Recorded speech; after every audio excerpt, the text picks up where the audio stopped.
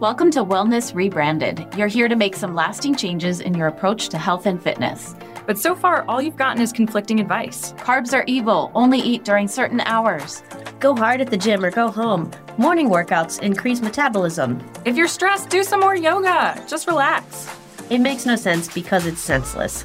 What you're looking for is sound advice that actually enhances your well-being.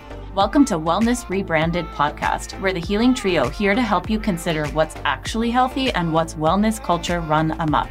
I'm Elizabeth, registered dietitian and certified intuitive eating counselor, here to help you shift your focus from losing weight to elevating your well-being with a peaceful approach to food and nutrition. I'm Maura, licensed clinical social worker, focused on empowering you to show up in your life in meaningful ways and changing the relationship you have with painful emotions and thoughts. And I'm Tara, personal trainer, and I love working with people just like you. I help you get strong and embrace your inner badass. Watching my clients' confidence spike after lifting something heavy is my jam.